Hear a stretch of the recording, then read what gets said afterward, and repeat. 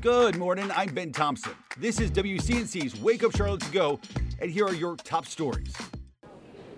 Charlotte Douglas Airport says they're preparing for the holiday crowds the remainder of the month, and as they prepare for thousands of extra flyers, they're encouraging gun owners to double-check their bags. Locally, the violation is a misdemeanor for bringing a dangerous weapon onto city property.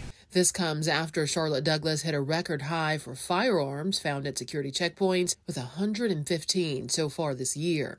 You have more people flying. Unfortunately, the percentage of finding more prohibited items will go up. They're also encouraging travelers to get to the airport early because with holiday crowds comes longer lines and longer wait times at security checkpoints. They say they'll be sure to keep extra staff available to keep things running as smooth as possible. And the airport says they're expecting these crowds to continue into New Year, with the slow days being Christmas Eve, Christmas Day, and New Year's Eve. Reporting live at Charlotte Douglas, Trudisha Woodard, Wake Up Charlotte. 5:34 right now. Turning to more today's top stories in your morning rush. Northlake Mall scheduled to reopen this morning after a shooting injured 2 people. Good Friday morning. I'm here at Northlake Mall, where yesterday 2 people injured in a shooting at the mall. It all happened, according to police, when one man walked into the mall, got into an argument, and then started shooting and actually struck another man that he was arguing with. An innocent bystander also struck. Police were able to capture that man. He's arrested. As far as the conditions of those 2 people injured, they are non-life-threatening injuries. The CMS School Board holding an emergency closed-door personnel meeting today. It's unclear what that meeting's about, but it comes as the district looks for a new interim superintendent. The school board tasked with replacing Hugh Hadabaugh, who announced his departure last month.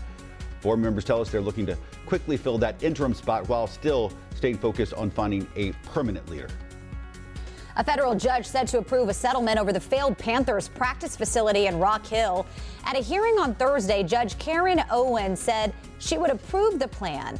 Earlier this month, York County announced they reached a settlement with David Tepper-owned real estate company worth more than $21 million. That company, GT Real Estate, is currently being investigated by the York County Sheriff's Office. I'm Bree Jackson in Washington. Lawmakers passed a stopgap bill to help prevent a government shutdown and to also give negotiators more time to figure out a longer-term deal. Congress passed the measure late Thursday night, extending the funding deadline to December 23rd. This after leaders reached an agreement on a bipartisan framework for a massive government funding bill. The temporary funding package will continue cash flow through December 23rd, giving negotiators an extra week to finalize a $1.7 trillion government spending plan. The attack on Moore County power substations prompting a review from the federal government.